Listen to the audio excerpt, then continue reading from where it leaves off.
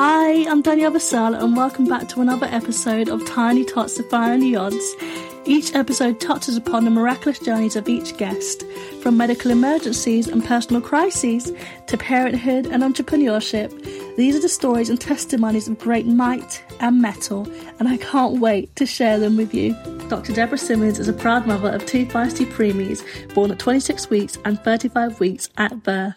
For more than 25 years, Dr. Deborah has provided specialised counselling for infertility, all aspects of fertility treatment, pregnancy loss and traumatic deliveries, including premature delivery. She is the author of We Are Always With You, a love story for preemies and preemie parents. This is a must-listen conversation. So here is Dr. Deborah on the Tiny Tots Defying the Odds podcast. Hi, Deborah. How are you? I'm fine, Danielle. Thank you so much for having me on your podcast. Oh, good. It's my absolute pleasure. I'm honored to have you on here today. And you are amazing, and your journey is remarkable, and the work you have done is remarkable as well. And I just want you to tell us about yourself, where you're from, and who is Deborah? Thank you for the opportunity. I'm Dr. Deborah Simmons. I got my PhD in marriage and family therapy, and I did this because I had a 26-week preemie. And I thought, I used to be a lobbyist in D.C., working on healthcare policy, and I thought, so now I have a baby who's probably got some healthcare problems, and what am I going to do next? And the whole experience led me to get my doctorate and to start working with people around premature delivery, reproductive complications, birth trauma, all of that. So I moved the family out here to Minneapolis, Minnesota, which is like near Canada. And I have my own practice. I work with hospitals and clinics, and people find me online.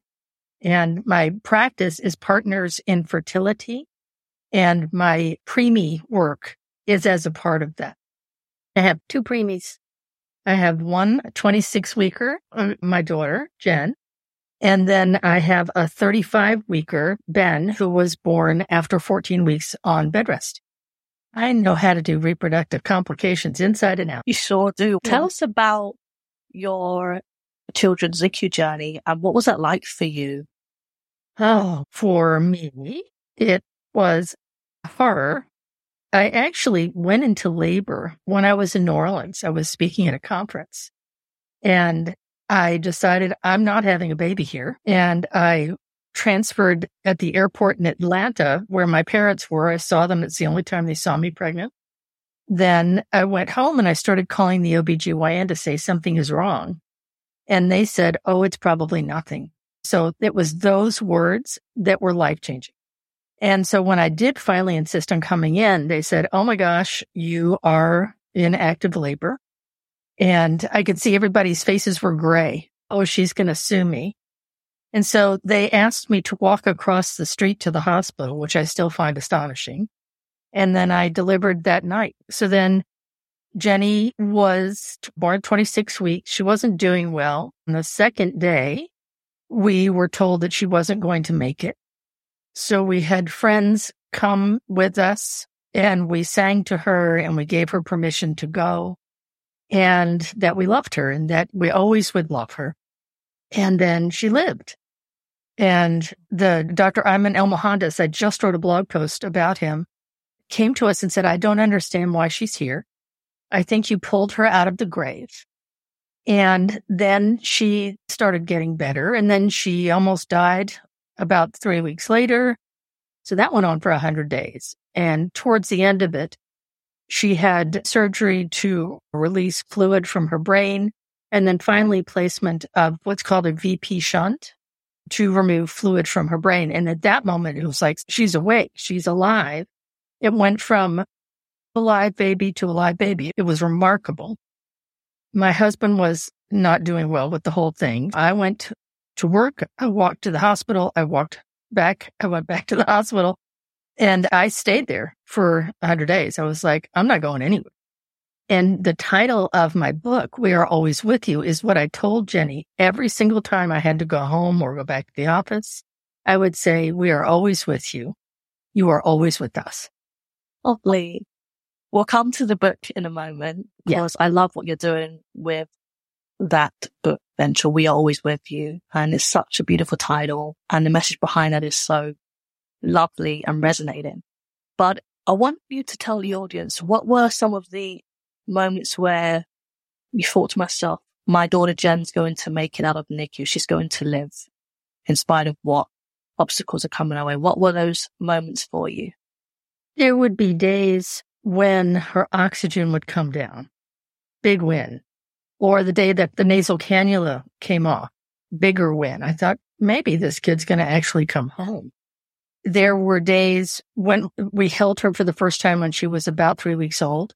I thought on that day, maybe she's going to come home.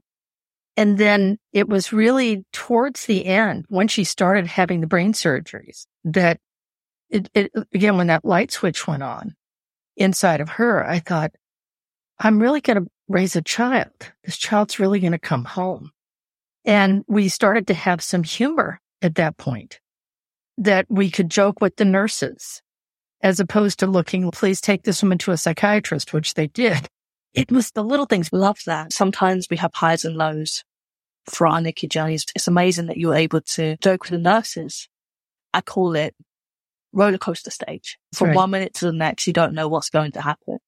But in the end, looking back, it can be humorous, thinking, oh, we made it. Yeah. There was a day when they had moved Jenny from this room to this room. And so they saw how panicked I was about, like, oh my gosh, she went backwards. They said, no, actually, she's here. She's just in a different place. And I walked in and she had a little Dixie cup on her head. The little drinking glasses, like when you are going to brush your teeth. She had a little Dixie cup taped to her head. And I said, what's that?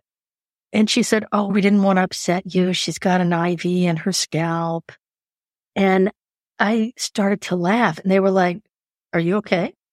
And I said, this little cup looked like the little hats that the mummers wear in the Philadelphia parades. It's a little fez with a little thing on it. I started to laugh. I almost fell on the ground. I laughed so hard. And the nurses were like, okay, she's coming back. And Jenny was just happy. She was just there being happy and sweet and getting well. But it was the first moment really where, even though there was something icky going on in there, it was still like, okay. Because I use a lot of humor. I've learned to laugh through almost everything because if we can cry or we can laugh. So I laugh a lot. And it's not that I'm making fun of. It's that I have to find the ridiculousness in situations to get through them. That's it. I love that. Laughter is good for the soul. And no harm in laughing, right? It releases the joy things. to laugh. Yeah, it does. And I understood that you changed your careers around your daughter's preemie journey.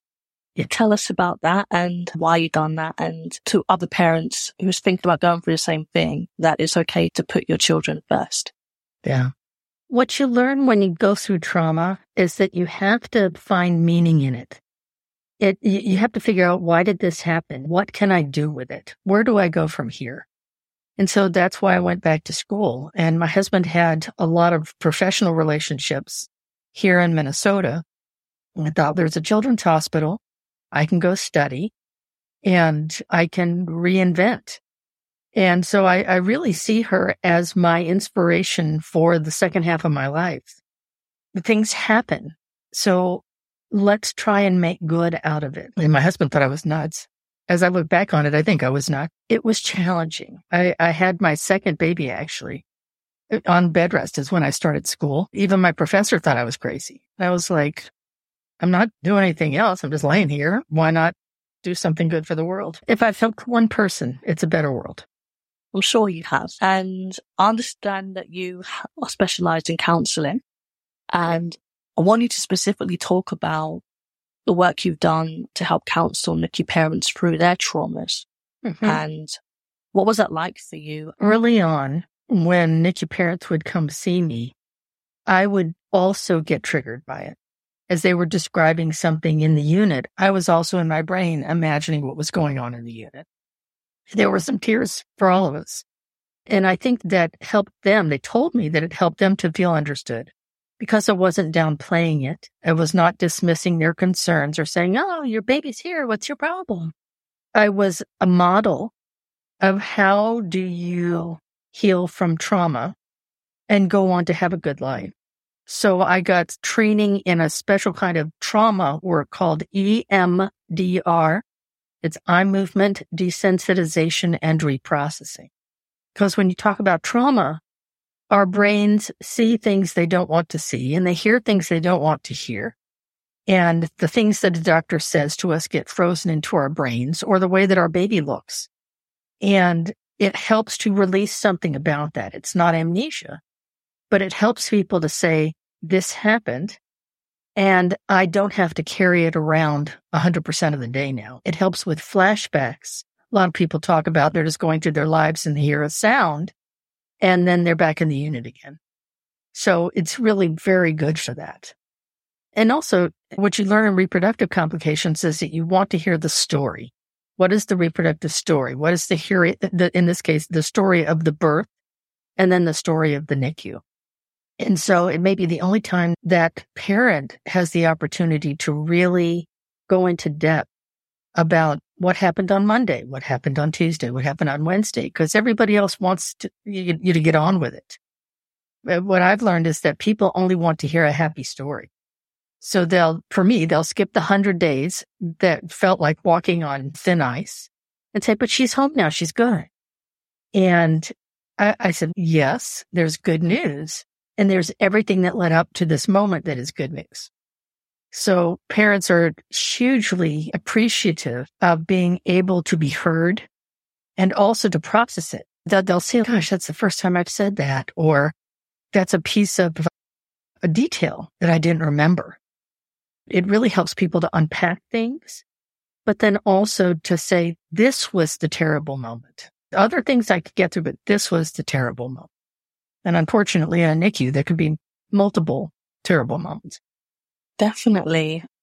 And I loved what you said there. Sometimes it's good to embrace the good and bad in every story. Mm-hmm. It's okay to talk about it. That's the thing. People want to talk about it, and they have every right to talk about it, but other people don't want to hear it. Being a former NICU mom yourself and seeing your daughter go through her traumatic experiences and dealing with that, why do you think it's important for parents in a NICU to seek counseling or therapeutic help to deal with their traumas? Based on what you went through in your daughter's NICU journey and being in their shoes before, why is it important for them to seek that help?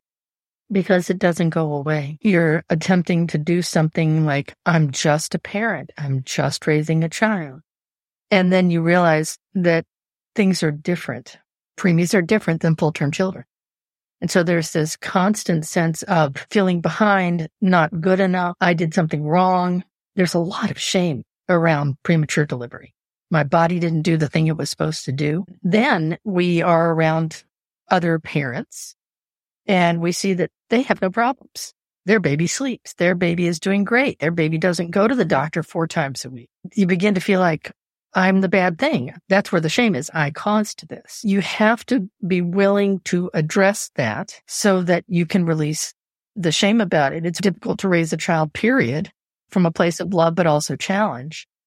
And then if you're doing it from a place of shame, nothing really is happy. And then what are you telling your child? I'm your mother. I'm a terrible person. I did this to you. That's not going to fly, really, because the child doesn't know that. The child just wants to know that their parent is okay. And it's very common, again, when flashbacks come up, you just start crying. It's not intentional, but something happens inside and you're in a different place again. There can be stigma about getting any kind of counseling here. I don't know what it's like in England. That seems to be opening up now, that people are, after the pandemic, especially during and after the pandemic, that everybody was screwed up. And so maybe we just need something. Maybe we just need some help. Maybe we can help somebody else. So I just wish we would treat each other with kindness and compassion and just do the things that we need to do. That's what it's all about, treating each other with kindness and compassion. The world needs more love, and we've got to be that example. Each of us has to be an example, correct? After NICU parents came to you for counselling, what was some of the joys, whether it's seeing them smile or seeing them get relief they needed to be uplifted during the hard moments of the Tiny Tots NICU journeys? Some of it was to not have to explain to me what the machinery was, what the medicines were. They felt like they had somebody who really got it. Because often our clients in the position of teaching us about things that we don't know. But in this case, so few people understand anything about the NICU journey that they said something about a pulse ox, or they talked about a cannula. I was like, yes. And how many days did they use the cannula? And sometimes they would look at me like, you know what a cannula is. And so then we were able to get deeper into the story about how did you do with your family? Did your family help you? Did they not? Did your friends help you? How did your work go? How was postpartum? How did your body function? And so when people really feel that deeply heard, and then we would do EMDR, the process I told you about before, they very consistently would say, I just feel lighter. I'm not carrying something all the time. And then they would show me pictures of their children from this is in the NICU and this is now at the birthday party. And that was such a pleasure that they could see that there was some normal life on the other side of the NICU. Definitely. And I loved the journey from NICU to first birthday party to nursery and then school. I remember my mum kept a whole album of my NICU journey from from when I was a tiny tot through to my first birthday, then my christening and nursery, the moment I came out of a hospital. And then all these moments, it's lovely to look back on and to see the progress and just to reminisce on how, even though life can be one way, one particular season, it can change, and it irradiates joy and it provides some sort of relief, doesn't it? Yes. And you can really see the progress from all the machineries to some of the machinery to this kind of a bed, from an isolate to a warming bed. All of those things have a meaning to us, a reminder of our resilience, of your resilience, of my daughter's resilience, about feisty little buggers you all are, and that you have done and been remarkable just by being born and being alive. I don't think people realize how life is precious in that moment. Is this little tiny little person going to live? And then we're like, how is this little one going to? The questions change. Yes. But also a lot of doing. I was not a therapist when Jenny was born, but I started almost by intuition. I would when she came home, I'd put spices under her nose. I would take her on a walk and we would touch a tree and I would say, rough, when we touched the bark. And so just extra things that I understand now that therapists do. I didn't know those things. She did a lot of occupational therapy, a lot of physical therapy. I imagine you did the same. And the parents, they take their children to the pediatrician when they're 6 months old. We go 4 times a week, plus all these other appointments, and try and fit all that in and look for the little tot's brain to wake up. It's just part of the story that full-term parents don't know. Completely different ballgame. It really is. I love your book project, We Are Always With You. It is such a beautiful project. And I've seen some amazing reviews on that, 5-star ratings. I love the meaning behind that. And I want you to tell the audience, what was the inspiration behind that? We Are Always With You had so far on some NICU parents. They understand the language, we are always with you, because they feel like, NICU parents, we feel like we're ripped away from our babies in the NICU. We're afraid that if we leave the room, the baby's going to die. And so I wanted to have some message for Jenny that I'm coming back. NICU parents feel a lot of like we're abandoning our babies, and yet we have to sleep. So I wanted there to be a consistent thing. And I use it a lot, actually. Even all these years later, we send a yearly letter to family and friends. And I'll say in it, we are always with you and you are always with us. So it's just a way of connection. I just did it from my heart.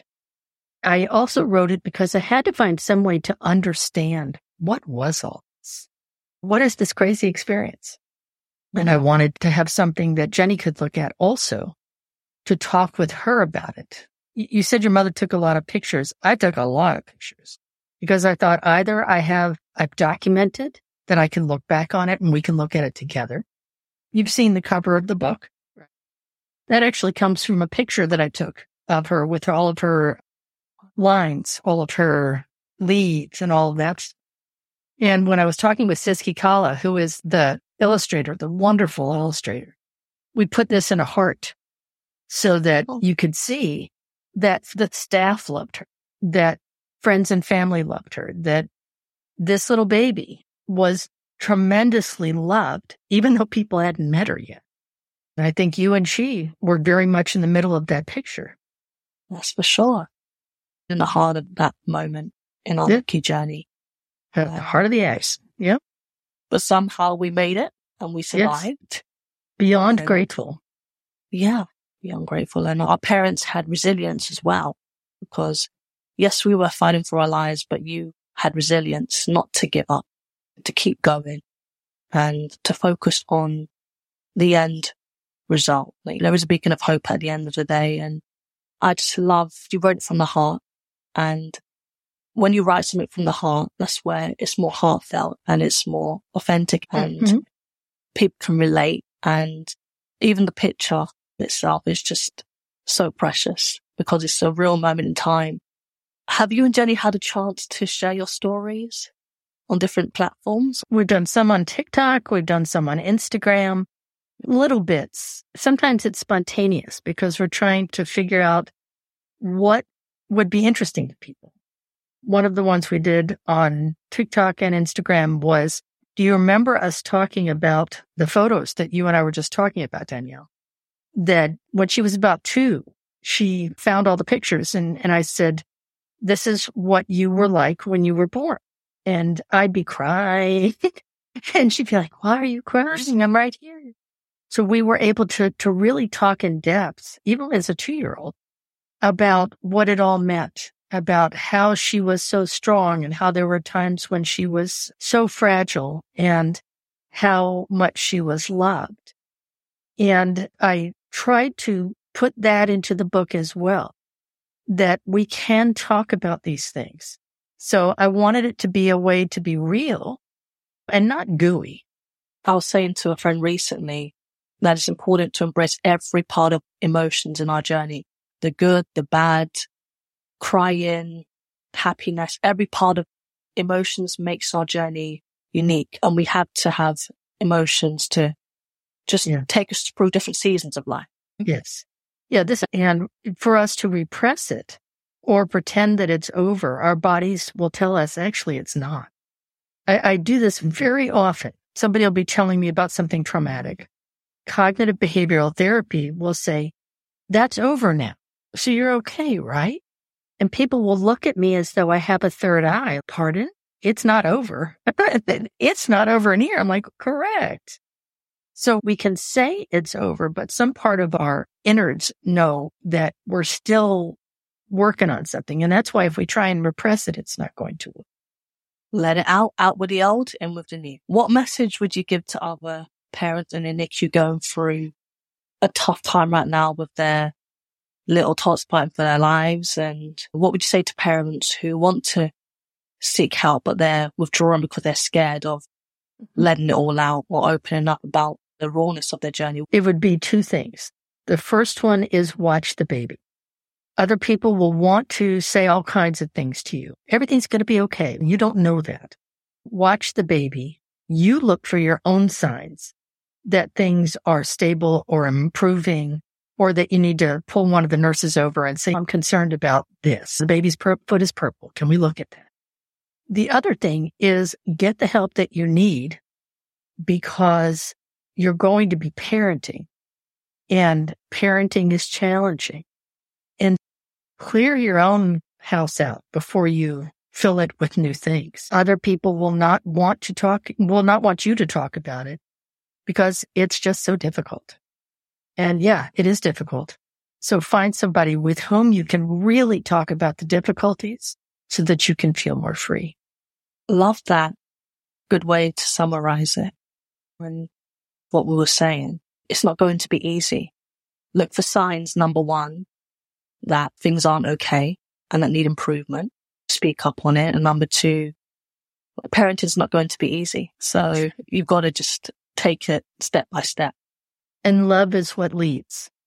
That you look at each of the little parts of your baby and you feel the soft skin, and touch is so important to preemies. Hold them all the time, sing to them, wake their brains up, and believe in the baby and believe in your own ability as a parent. Love that. You just got to believe in your tiny tot and believe in you as a parent. You can get through this. Right. And ask for help. We are not alone. None of us is alone. We have to be willing to reach out and say, I need something, or can you please help me? Be open to receive, isn't it? Yes. Lovely advice there, Deborah. I do my best. Tell us where we can find you on your socials, and if people want to connect with you and reach out for help themselves, where can they find you? I have a couple of things on Instagram. One is at Your Preemie Story. That's where I put up all kinds of things, actually. Pictures, stories, sometimes the videos that Jenny and I do. At Deb Simmons, PhD, is where my general Instagram is. And so I'll also put things about preemies on there. My website, yourpreemiestory.com, is where my blog is, and then also where the book is. And then on it's at Preemie Dr. Simmons. Awesome. Thank you so much, Deborah, for joining me today. It's been lovely having you. I am so grateful to have the opportunity to talk to you and to say how grateful I am that you're alive and that you're well, and that to have the opportunity to connect. I've been blessed listening to your journey and just sitting back and hearing you out, and it's been lovely. Thank you. I so appreciate it. You're very welcome. And even Jen's story is amazing as well. And it's amazing to see her thrive as well. Yeah. I'm grateful every day. Truly. Tomorrow's not promised. Correct. So live every day in the moment. And connect with other people. Yes, because we need each other. Thank you so much for the opportunity. You're very welcome. See you all next time. I hope you were inspired by today's podcast. Stay tuned for next week's episode. And it was a pleasure to have you listening in and tuning in. So I appreciate it and love you guys.